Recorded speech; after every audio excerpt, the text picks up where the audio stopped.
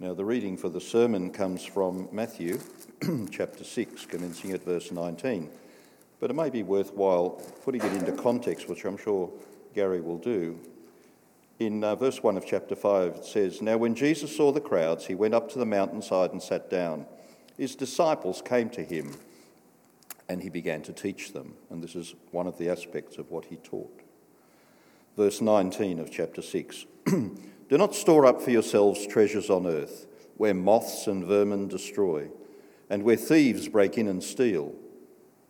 But store up for yourselves treasures in heaven, where moths and vermin do not destroy, and where thieves do not break in and steal. For where your treasure is, there your heart will be also."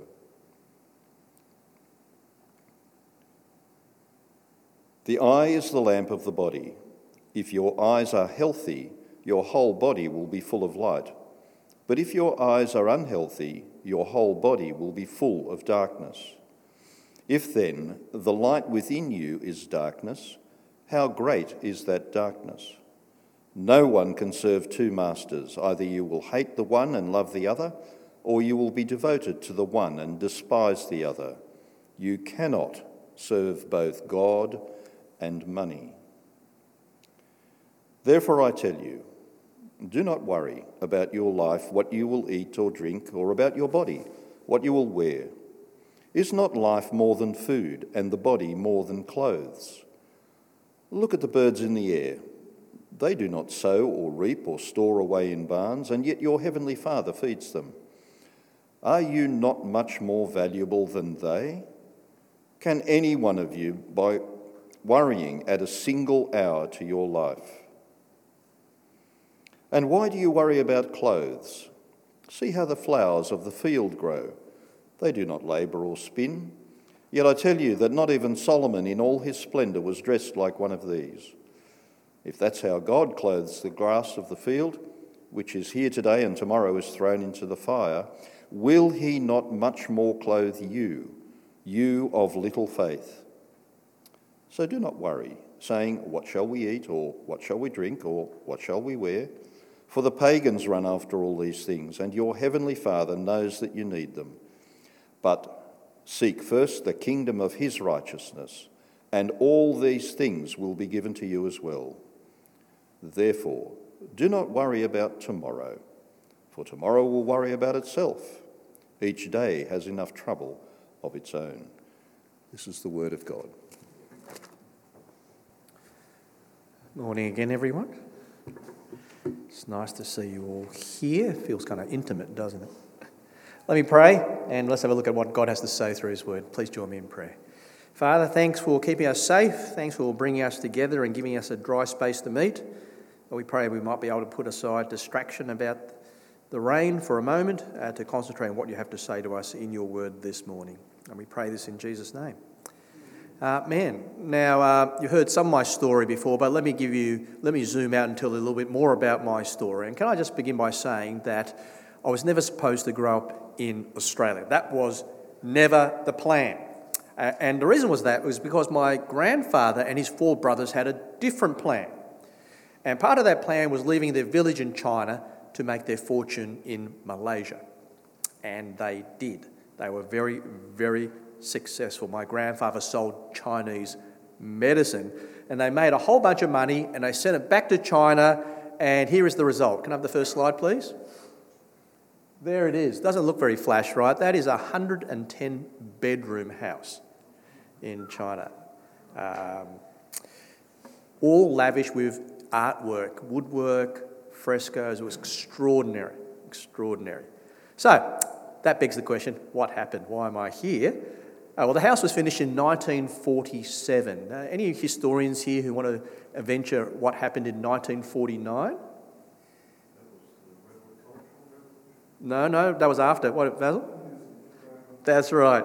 Long March, the communists took over in 1949, and can I just say that was the end of that. So, next slide, please. The house was taken by the Chinese government and turned into a Red Guard headquarters. There's Chairman Mao beaming over our house. And during the Cultural Revolution, they despised all artwork, so they whitewashed the whole place and ruined all the artwork. And basically, an entire generation's fortune went down the drain. And that's why my dad came to Australia, to start all over.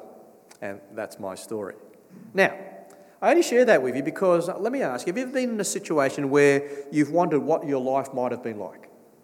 What your life might have been like if you'd bought that house earlier, if you'd invested in Bitcoin, if you got that inheritance, if you found out you were descended from royalty. Have you ever pondered the musings of the Swedish philosophers Abba? Let me quote. Aha, all the things I could do if I had a little bit of money. It's a rich man's world. It's very deep. Money, wealth, material goods, that's what we're looking at in the Bible today. What it offers, why we chase it, and how a relationship with Jesus changes the whole way that we look at it. And we're doing that from our Bible reading. Matthew chapter 6, verse 19 is where it starts. This is part of Matthew's account of the life of Jesus. And in this part of Matthew's account of the life of Jesus, Jesus points us to where real treasure can be found. And he begins with this command, do not store up for yourselves treasures on earth. And why does he say that? It was actually all part of his bigger message that was alluded to in the Bible reading. This is part of what's commonly known as the Sermon on the Mount from Matthew chapters 5 to 7. And in this sermon, what Jesus does is shatter people's expectations. He turns upside down what people are expecting when it came to life in God's kingdom. And he's doing that right now here when it comes to people's expectations about money. And he needs to do this for two particular reasons. Firstly, the religious leaders of the day were told they loved money. It was really important to them. And secondly, there is also a line of thinking that associated being very wealthy by being blessed by God. And what Jesus does here in our passage says, well, actually, you need to think differently. That there's actually something far more important and valuable than just money and stuff.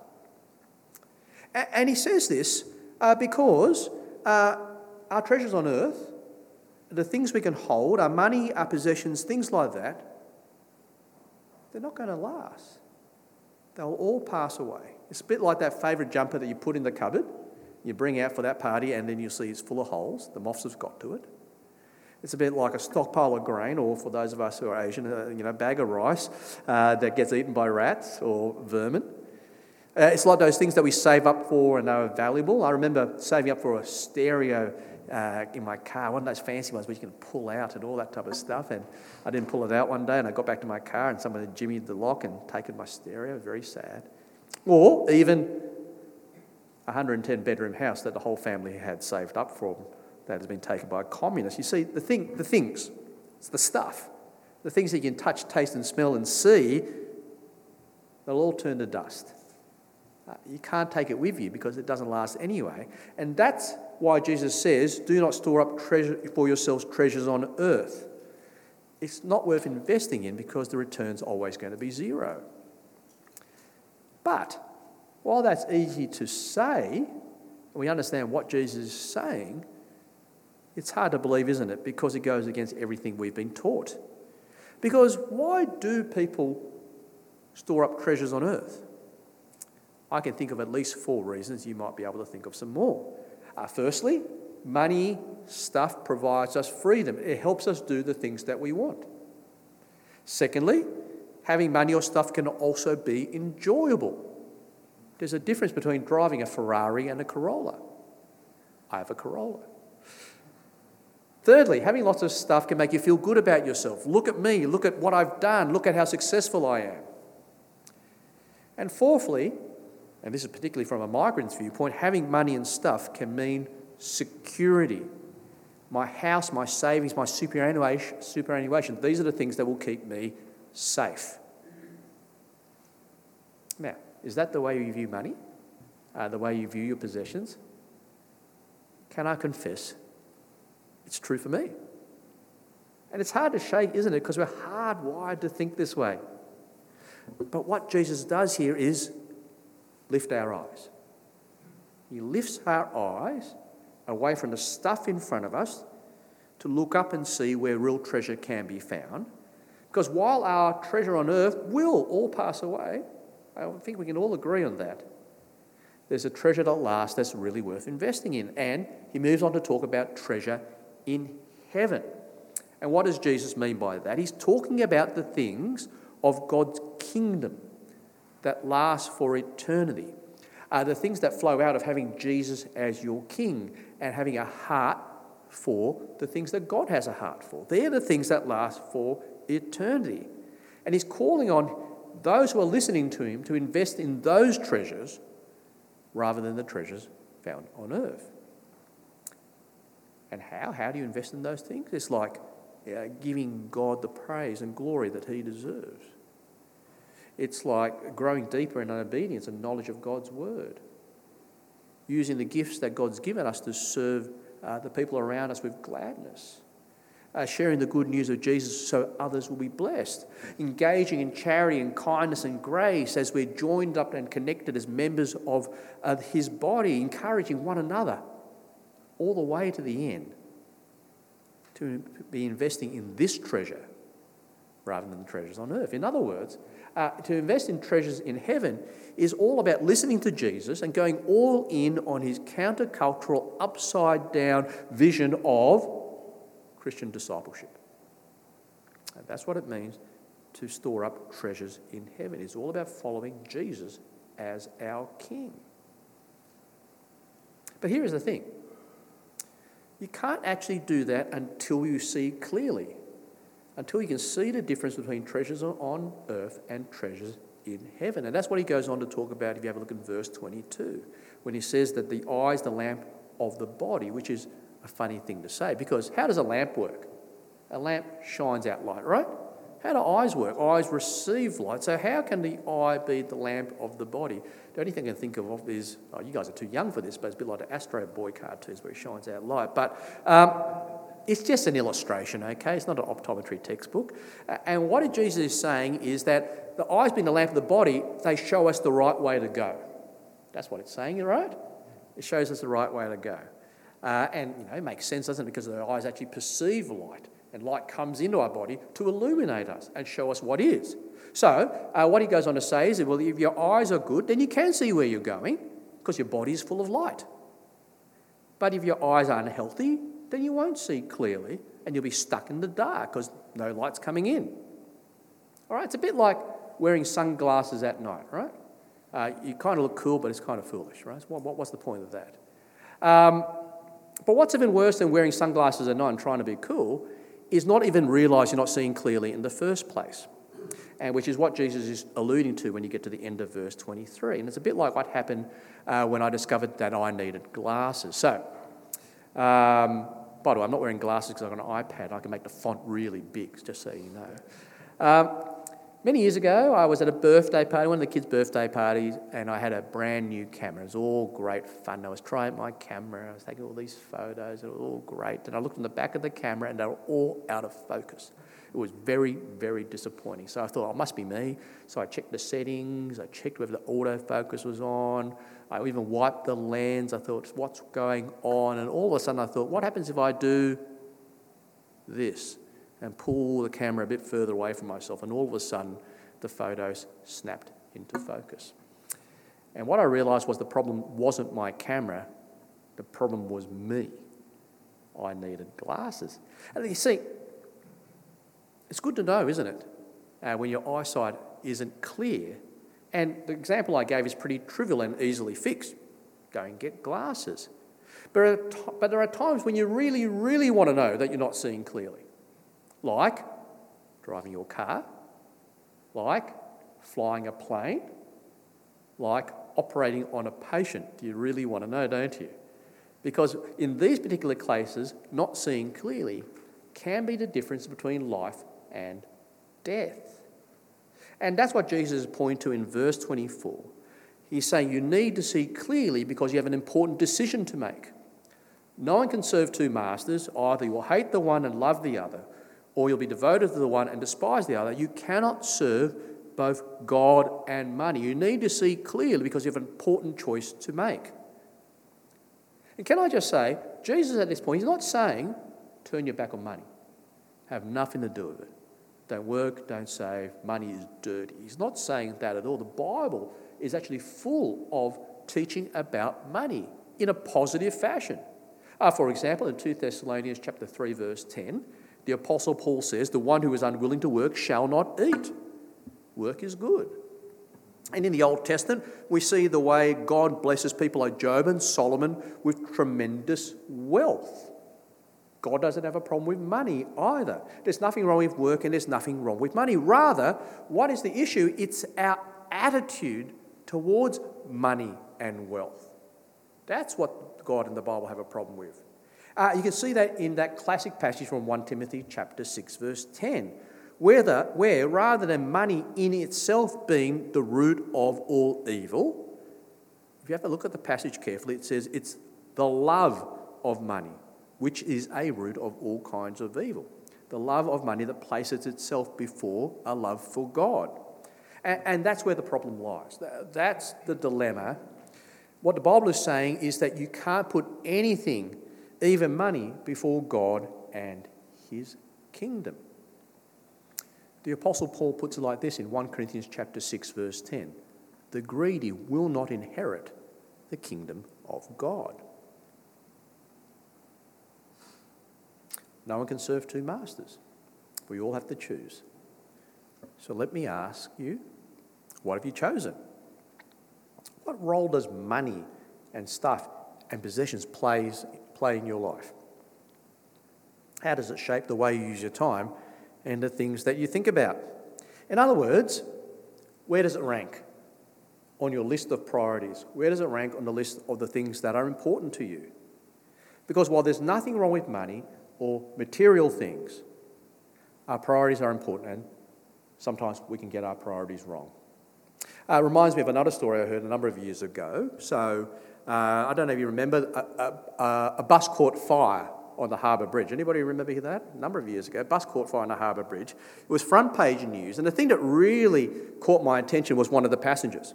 So they'd all escaped from this burning bus, but then one of the passengers decided to go back onto it. And he didn't go back on the bus to rescue another passenger. He didn't go back on the bus because he'd left something behind. He didn't go back on the bus to rescue a cute kitten. Would have been a good story. But the onboard camera saw this man going back onto the burning bus to do nothing else but to tap off his Opal card. Right? That's true. There's footage. I've seen it. And it seems ridiculous, doesn't it? Why would you do that? Why would you go back on a burning bus to tap off your Opal card? I'm cheap. I love a bargain. I'm always asking for less for cash, but this guy, he's the next level, right?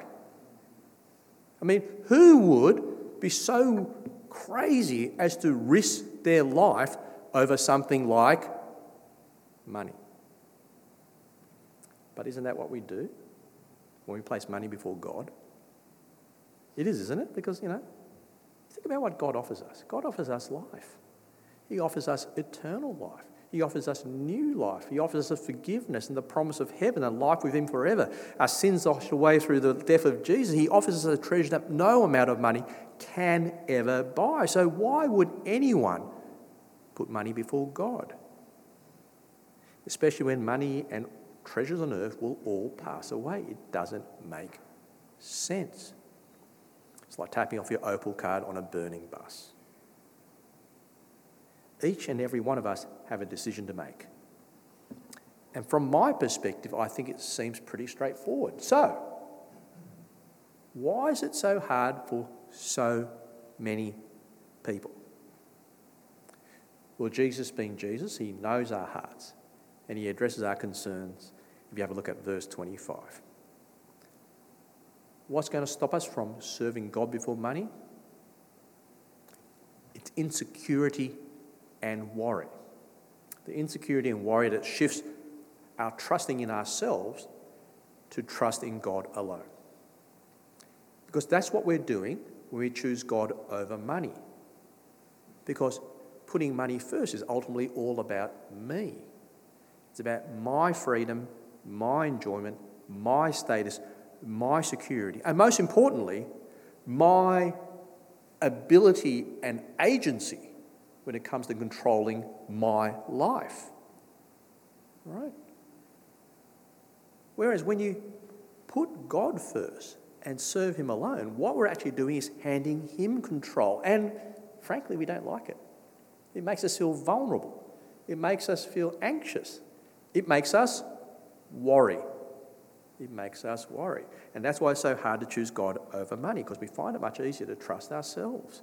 But what does Jesus say? Verse 25, do not worry about your life, what you will eat or drink, or about your body, what you will wear. Why? Well, it's logical, isn't it? If God's given you your life and he's given you your body, don't you think he'll be responsible for the rest as well? That's what Jesus is saying. And he moves on to give two examples of this in everyday life. He says, look at the birds of the air and the flowers of the field. The birds, they don't sow or reap or store away in barns. Yet God still feeds them, and you're more valuable than birds. And the flowers of the field, they don't labour or spin, but the clothes God gives them are even more splendid than Solomon's, and he was the richest king in the world. So as a result, verse 31, do not worry, saying, what shall we eat or drink, or what shall we wear? The pagans, those who don't know God, they run after all those things, and they need to, because they trust only in themselves. But you need to be different as a citizen of God's kingdom, and remember that your Heavenly Father knows what you need. Jesus says, don't worry, trust God alone.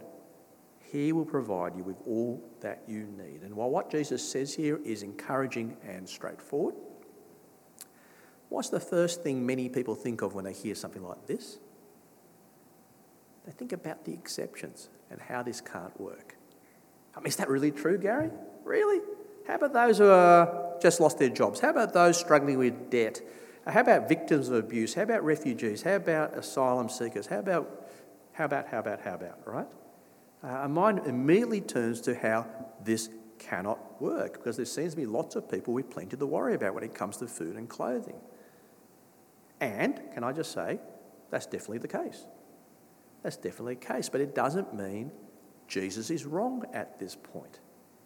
Because even in those times when God's people are really, really struggling, trusting God before money is still the right thing to do. Because ultimately, no matter what, it's only God who provides. And he can provide through money, and he can provide through stuff. But more importantly, there are times when God provides through his people as well. And as a result, I wonder if we could be better off thinking more about how we can be God's provision to the people around us, rather than thinking about how this verse doesn't work for some people.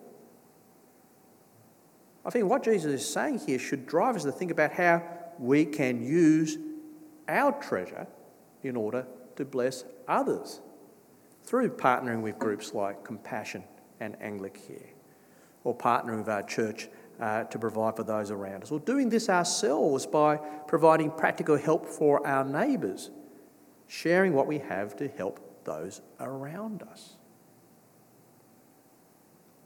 I wonder if it'd be more helpful for us to be thinking about that.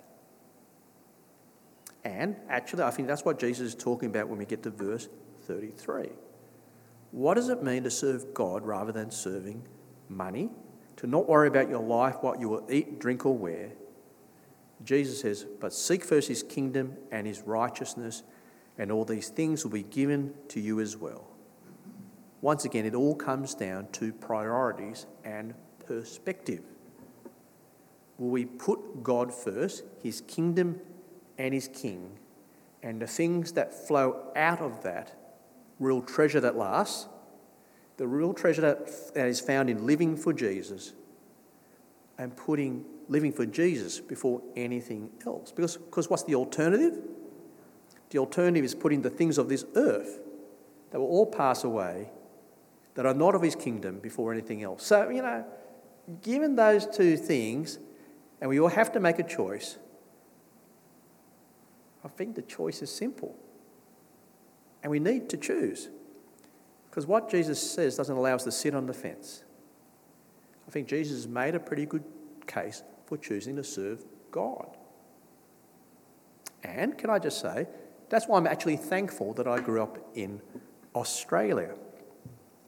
Even though I must admit there have been times when I've wondered what it'd be like to live in a 110-bedroom house with servants, a bit like a Chinese Downton Abbey.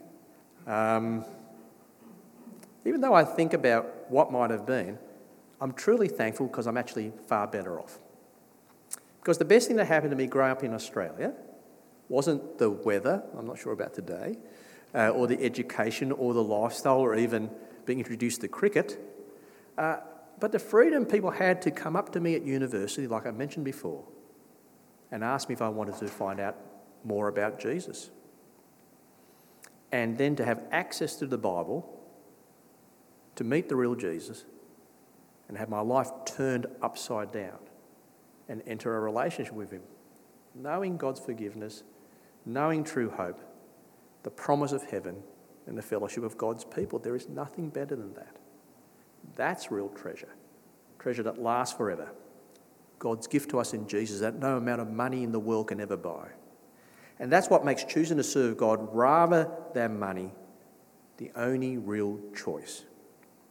And we have to choose, because Jesus says no one can serve two masters. You cannot serve both God and money. Let me pray. Dear God, we do thank you so much for the Lord Jesus Christ. We thank you for what he teaches us, and we thank you for what he offers us through his death and resurrection. And we pray, Father, that even though we've been hardwired to trust in ourselves and our possessions, that you would do such a work in us, that you would open our eyes so we can see clearly and choose to put you first in everything in our life. And we pray this in Jesus' name. Amen.